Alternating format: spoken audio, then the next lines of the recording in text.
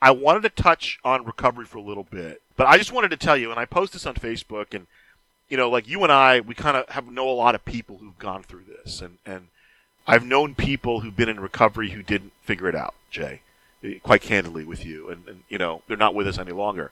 And so I just wanted to publicly tell you how proud I am of you in sticking to your program, because I've seen so many people, Jay, get into it and not be able to stick with it. There are reasons you have that we've discussed privately, which if you want to bring up is cool. I'm not going to bring them up, but give me a little bit about that journey for you, because it's not an easy journey, and you're fighting the battle every day, and there are a lot of people out there maybe who are listening, who may be dealing with what you're dealing with.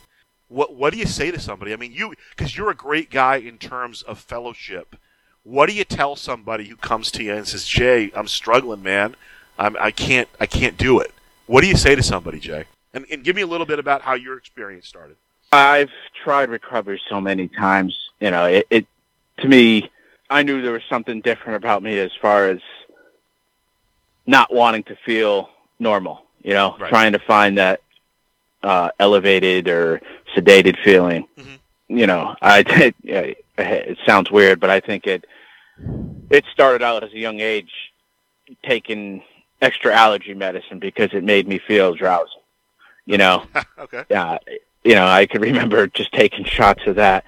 And then fast forward through life, and high school happens, and the anxiety of wanting to be in the in crowd and that stuff, and growing up in Connecticut and the mid '90s, I'm sure a lot of people felt the pressure to drink and smoke and what have you. And I got into that real quick. It made me feel different. It made me feel not nervous to be around people. It made me feel not nervous to talk to girls. I generally didn't like being around people and in big crowds, but you put some beers in me, some alcohol in me, and it was different. It made me feel different. Made me feel good. Made me feel accepted. It always seems to rear its ugly head for me as I went into my adult life. Graduated in '96. Drinking was just always part of my life. Right. It didn't really get too out of hand in high school. Couple DWIs before I was 21, but it didn't get me in trouble. Yeah. Right. But fast forward to the adult part of my life, and it just always seemed to catch up with me. I took at the end of 2001, I lost my grandfather, and that kind of set me off on a scale again. I was doing good in school. I was going to school and had a good job and was doing good for myself. And had some family members lost, like my grandfather, and the whole shock of 9/11 happened, and I just kind of again didn't want to feel right. So back to drinking. Met my ex-wife, met my future ex-wife. Okay. And I kind of straightened up, and it always seemed to rear its ugly head when life got tough for Jay, or Jay needed to take a step back. Jay took a step back in the bottle or pills or whatever I can get my hands on, to be honest with you. Right. Like I said, it just never seemed to go away. I went through cycles. Then, I would do something stupid, mouth off to my wife at the time and regret it, feel bad and try to stop, go to meetings. Never really did rehab, at that time. Tried to stop, tried to do the steps, and hindsight 2020, I was always trying to stop for somebody else. I was always trying to stop for,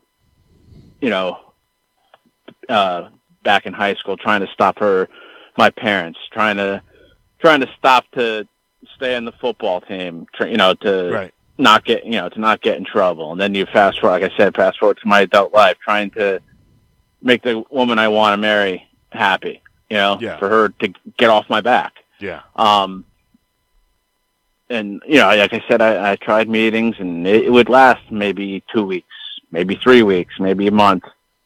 And, it eventually would come back. Eventually, I would drink like a normal person, have a couple beers and be done with it. But it was just a matter of time before that, that 2-3 beers a night turned into a fifth of schnapps for the night. No exaggeration. Jay, were there triggers, or just there was like a pattern, or were there like specific triggers that triggered this stuff for you?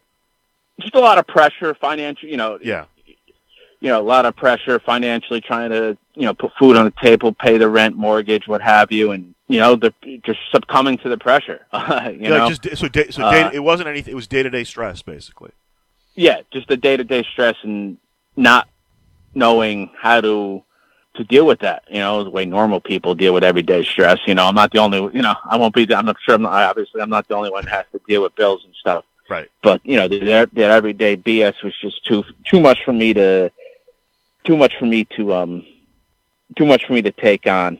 At the time, that's what I thought. It always, like I said, I would go through stages and I would be good. I'd behave. Have a couple beers, go out to dinner with her, have a drink, maybe 2, go to bed. And then eventually it'd come out to go to dinner with my wife, have a couple drinks. Wait till we get home and she goes to bed, and then start drinking and popping pills. It just always seemed to revert back to that, and then me hiding it. Always knowing in the back of my head that I definitely had an issue, but denying it to everybody else. So many meetings, so many times I've tried to go to AA and meetings, and I don't know what finally clicked. Maybe it was the gift of desperation. My wife at the time had enough. She asked me to leave. That was in September of 2013. I was living down in Fairfield, and I moved back up to Southington, Connecticut, which is central Connecticut.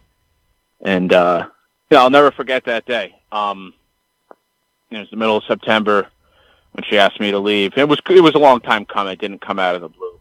We were talking about it before, and just one day she had enough. So went back home, and I remember slamming down my trash bag because I just gathered my things, and fully intent on not living anymore. Like I knew I didn't have the, for lack of better words, balls to, put a bullet through my head or jump off a bridge. But, I knew the means I wanted to do. I had the means to do it. I had the connections. I had the ways to get, to get the chemicals in me that was going to do it over the long haul. Right. And, I was, like I said, I was going through separation/divorce and only seeing my son on my weekends and being just beat up during the week because I couldn't see him. Got into, like I said, that was middle of September, and I went hard. And I'd rather not go into detail about what things I did, and that was, towards the end of my last run here. But I'll never forget it. It was in November 10th. November 9th, actually. November 9th at night, he was over, a little young guy. He was 6 at the time. And like I said, I spent the whole, and because he was not near me, and, putting that pain away through drinking and drugging and, coming up with ways of how I'm going to end it, or not really how I'm going to end it, how is his life going to be once I'm gone. Right. And it didn't, in my head, I would think about it and then just drink it away because it made me sad. Yeah. Anyway, I digress. And then that night he was there and he wanted me to lay down with him. And I was like, I just sat down, had pills and cocaine all ready to go on the table. My bottle of my favorite drink, Rumple Mints, had that chilled and a fifth and ready to go. Right. And that was going to be my night. He was going to go to bed and I was going to watch TV and, not feel pain anymore. Right. And he asked me to come down and cuddle with him. And I got mad. I got mad with him. I was like, my son wants to cuddle with me. I'm getting mad. I don't know if it was God. I don't know if it was, my family members up in heaven smacking me in the head, or it was just a moment of clarity. Yeah. That it was time. That's it. It was really obvious to me was like, oh my God, I'm putting alcohol and drugs in front of my love for my son. I'm choosing this in front of my kid. Like it was that, I mean, everybody could have saw it before, but it took that right there for me to see it. And ever since then, it hasn't been easy, but right then I truly decided. It wasn't in the past where I was reluctant and, oh my God, I'm going to shut my wife up. Oh my God, I'm going to shut my parents up.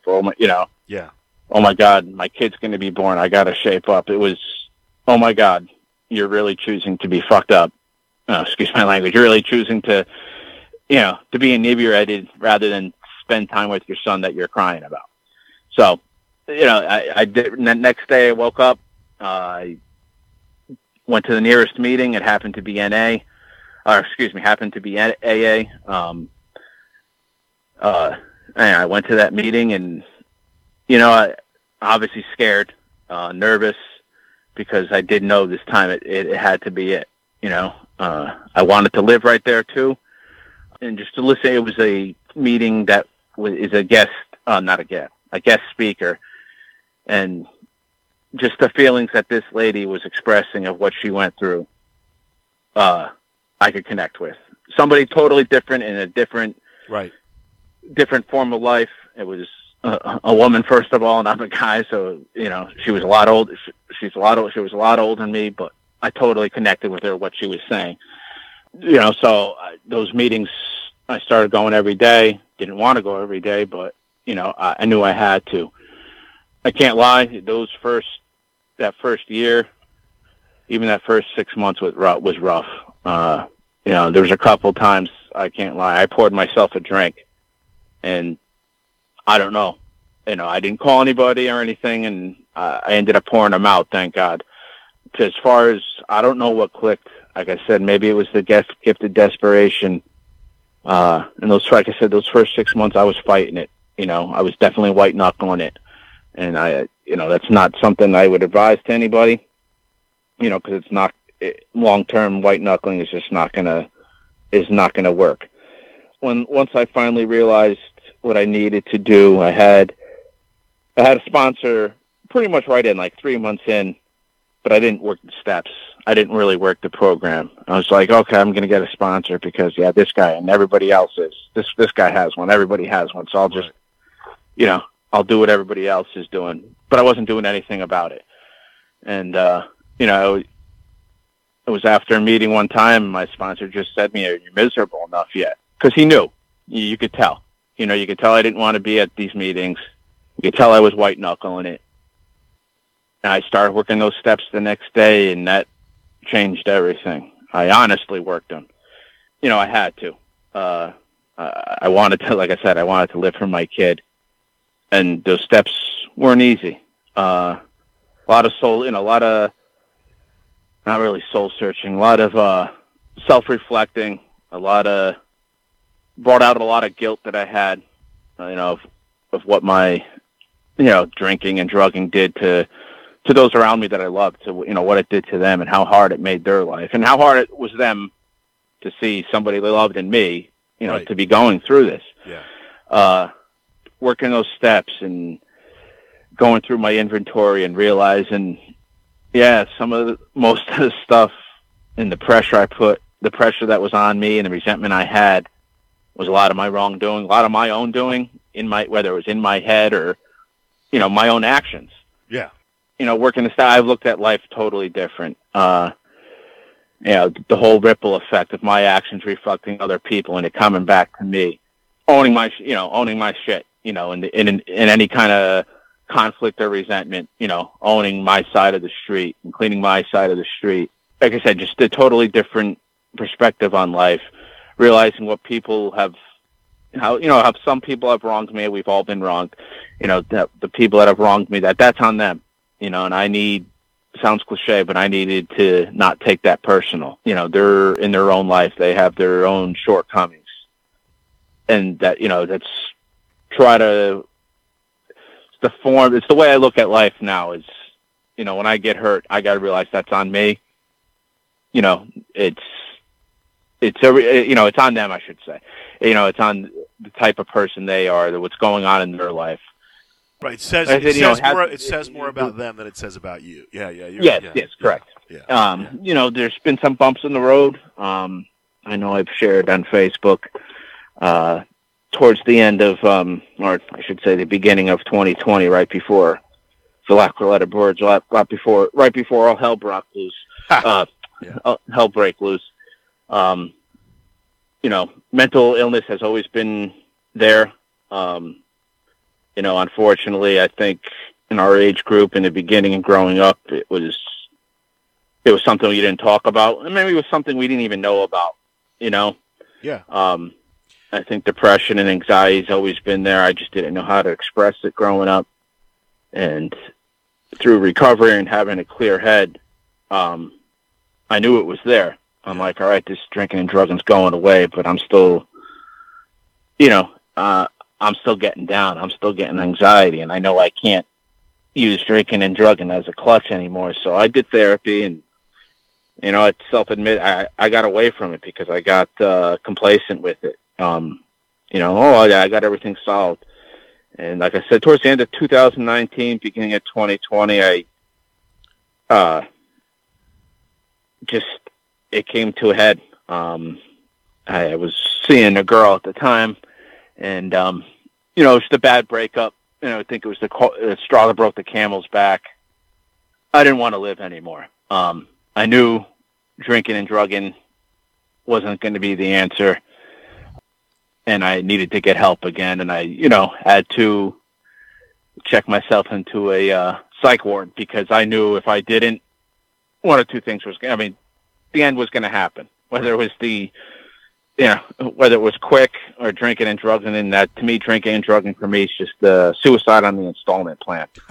And I didn't want that. I didn't want anybody to see that. Very well put. I didn't want to put my son through that, and it's something I needed to go. I needed to go away, and I got tremendous help. I was in there for almost a good month. It changed, it changed my life. Was able to process things differently, to look at things, different perspective of things. And so Jay, November is going to be 8 years for you? Yes, November will be 8 years. Try not to count days because, I don't know, it feels weird. It feels weird counting days. No, yeah. I bring it up from my perspective is because I kind of knew you were going through this just because you were basically on social media. You were kind of expressing it, which I found really refreshing that you were able to do that because a lot of people aren't. And I had somebody, friend who, somebody I'd kind of worked with and become friendly with, and then they kind of disappeared for a little bit. And then they reached out to me. They said, hey, whatever, they were looking for a job is how they reached out. And I'd work with them, and I really thought they were great people, and I had no idea, Jay, they were struggling with what you'd been struggling with, and what a lot of other people struggle with. And of course, I told them whatever you need. Here's my email, here's my phone number. You need something because it was about, would you be a recommendation for me on a job? And I said, of course I will. And here's my info. Whatever you need, just call me. Whatever you need. And then I got a call 6 months later that this person wasn't around anymore. And I felt bad because I felt I could have done more. Why didn't I ask? You always ask how somebody's doing, right? But you don't really ask, right? But my friend, I have other friends who'd been in recovery, and they said, no, you did the best thing. You let them know that you were there. You extended, a vine, and maybe they would have called you and talked for 15 minutes and done the same thing they were going to do. And so it really, and then obviously I talked to you about some of the other people that I've known who've had struggles with alcohol and drugs, and that really hit it home, and I'm like, you know what? And I was thinking about you, and I said, damn, what Jay's doing is not easy, and we need to let him know. I need to let him know that I'm in support whenever he does something, and I want you to see another Yankees World Series, my friend. Yeah, definitely. But it's a small thing, but just talking to you about your son and how he's going to high school and everything, it's great. It's awesome that you can be there for him, and that I'm glad that you were motivated to do that, and that you're able to talk about this stuff very openly. And I don't know if it helps you, but it really clarifies the picture for a lot of us who've not been on the side of the street you've been on. Yeah, I get reluctant sharing it on social media because I don't want it to come across as looking for attention, because it's quite the opposite. Yeah. Well, but I'll tell you, because like I said, I'm a little older than you, but like we kind of grew up in the same era where it was like, the Just Say No era, right? Yeah, where, I mean, in school, you're almost taught to shun those people, Oh, little Jimmy's smoking pot. Don't hang out with him, Well, no, that's completely wrong. Hang out with Jimmy. Let him know you're his friend. Maybe you're not interested in, snorting coke or smoking weed, but let the guy know you're his friend, Yeah. Because maybe he's smoking weed every day because he doesn't have anybody to hang out with. That kind of stuff. Yeah. No, yeah, I think that's why you hit the nail on the head. That's kind of why I put it out there is, I revert back to the lady I heard speak for the first time when I tried sobriety for this hopefully last time. Just to hear her talk made me feel like over the course of these time I've had, been in sobriety, let me put it out there. Maybe somebody on my friends list can say, is struggling. If I can save one person can reach out, and it has happened. People have reached out. Yeah. Some of those people have gone in the program, and I see them. I know they're in recovery. And there's some people that didn't. Yeah. There's some people that are still out drinking. There's some people that have reached out and they can't reach out anymore because they're not here. So yeah, I mean, I put it out there. Like I said, sometimes I'm reluctant because I don't want people to think I'm looking for attention or looking for a pat on the back, because that's not the case. It's, very far from it. My full intention is to not hide it, like you said, growing up in the era we did. And I think with mental illness and addiction, it was always, sweep it under the rug and don't talk about it, and, shun those people that do struggle.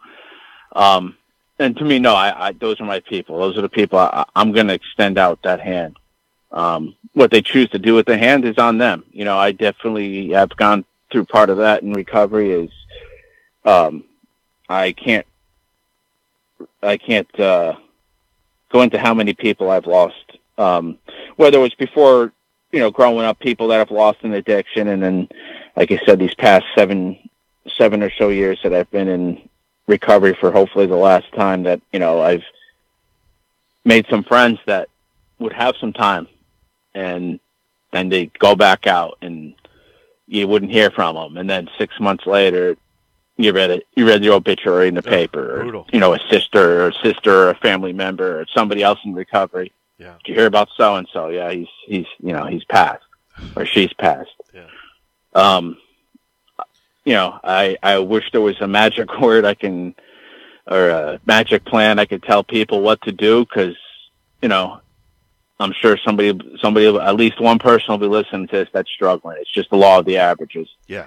That somebody's out there struggling and doesn't see an end in sight, doesn't think they can stop, doesn't want to stop.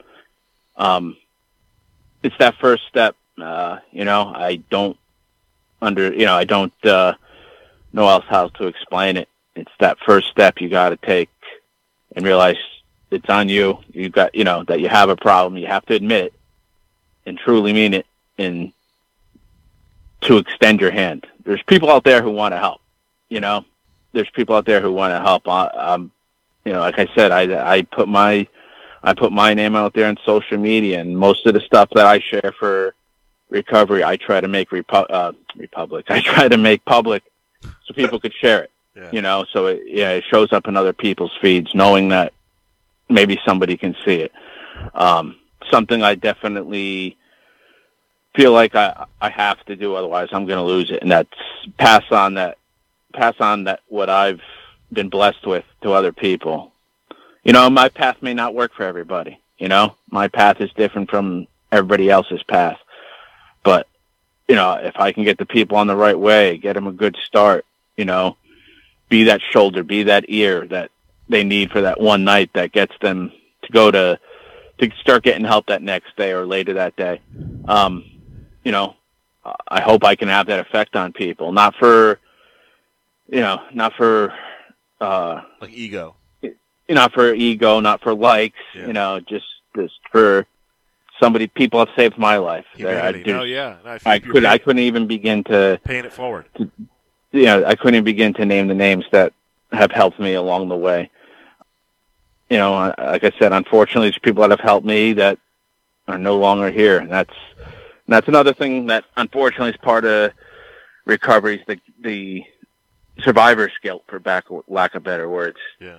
I don't mean to sound cliche or pump myself up or anything, but I'm lucky to be alive. There's so many times that I had no business living anymore. And I'm here. There's an old movie I think of, and it's Timothy Hutton did it. It's Ordinary People, and there's this scene where he meets a friend. He tries to kill himself. That's the premise of the story, and he's talking to this. He's hanging out with this friend of his, and she had tried. They don't tell you in the movie, but she had tried to kill herself too. And his parents go out of town, and he's having a rough time, and he calls her, and she's killed herself. She succeeded this time. And just the depth of I know it's a movie, it's based on a novel, but you think about that, and he's just looking for somebody to bounce ideas, to vent to, and then it all comes back. Everything that he was feeling guilty about in that moment comes back, And so when you're on that path, it's difficult, and I understand. Then as when you're a kid, you see it, and it's like it's whatever. But as an adult, you understand now that there's so much. You're going along great, and then just something can happen to spin you out of that thing. It happens to all of us, but sometimes, if you've been down the road that you've been, there's steps that you need to take, and that's why I'm always happy to see, obviously we're friendly, so I'm happy to see you doing well, but just knowing what you're going through, knowing that you have to go through it whenever you reach out, it's always great to see, because I know that you're helping other people. And you want to help. I remember you said at the beginning when we were talking, you said, I didn't always want to be around people. What a full circle it's come for you, that now you kind of almost feel a responsibility that I need to help anybody I can.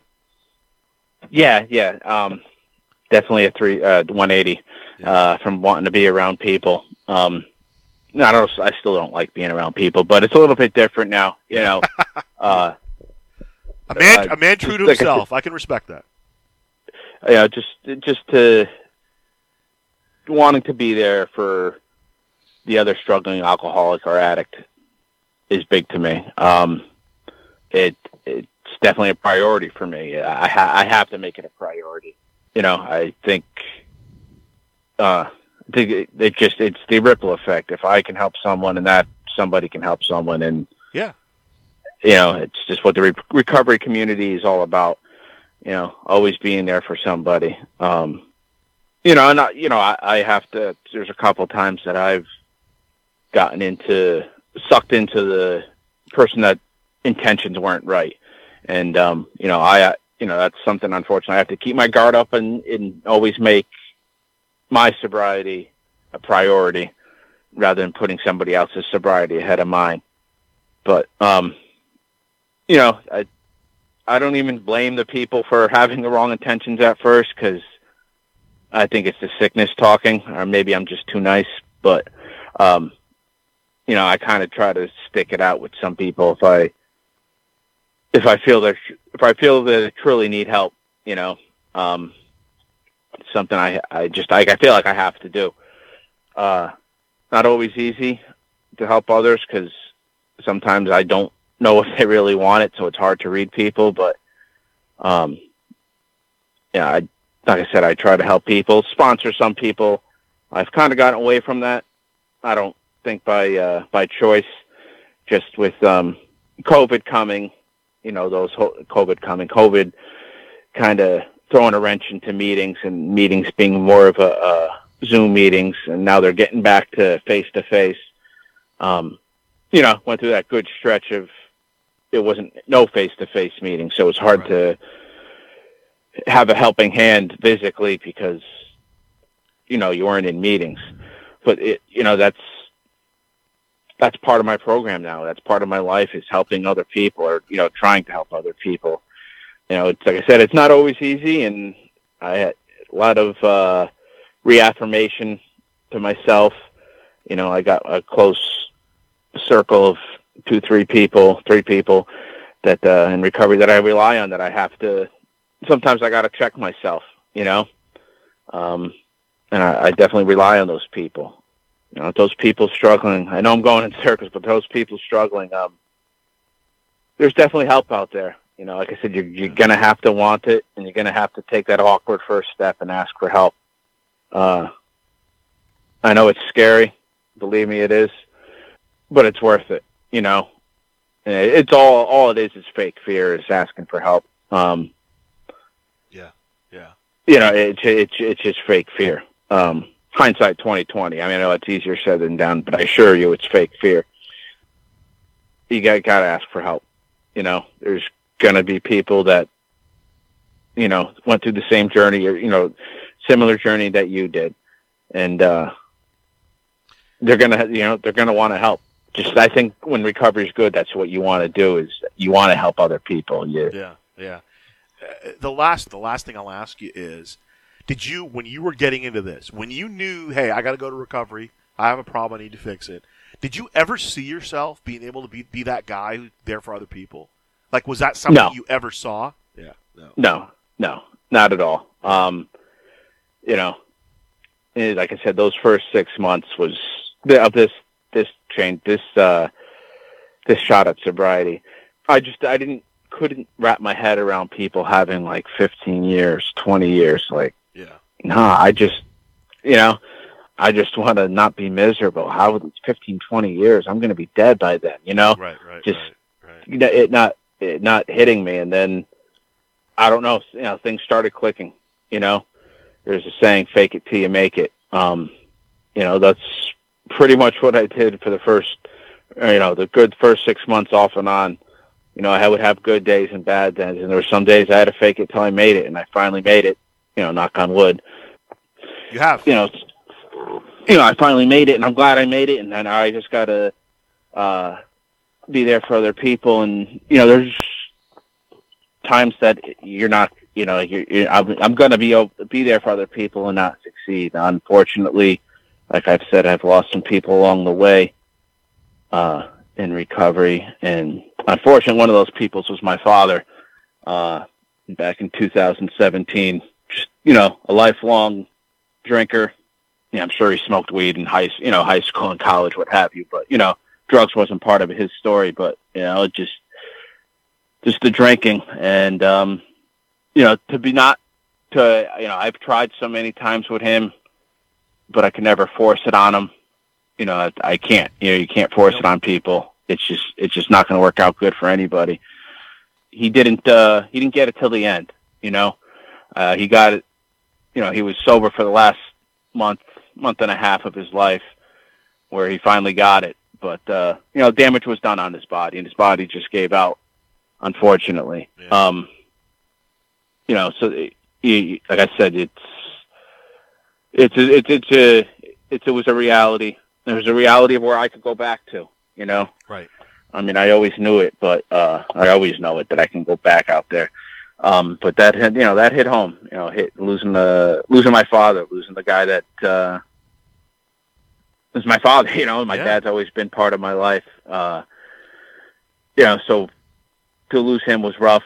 You know, losing him to this disease was rough. Then it was the survivor's guilt, because, well, that should have been me. You know, so many times I shouldn't have been around. What did I do wrong? I can't save my own father. I can't save my own family member. Yeah. And, you know, in a way, I guess I did kind of save him. You know, like I said, you know, the last month and a half he was sober and getting to be happy, which was good to see. And then, like I said, you know, one day his body was like, you know, it was his time, you know. Glad you had that last month and a half or so. It brings up all these things that you have never thought about, or maybe you thought about a lot, and just brings them back. And it's tough. It's a tough process to go through.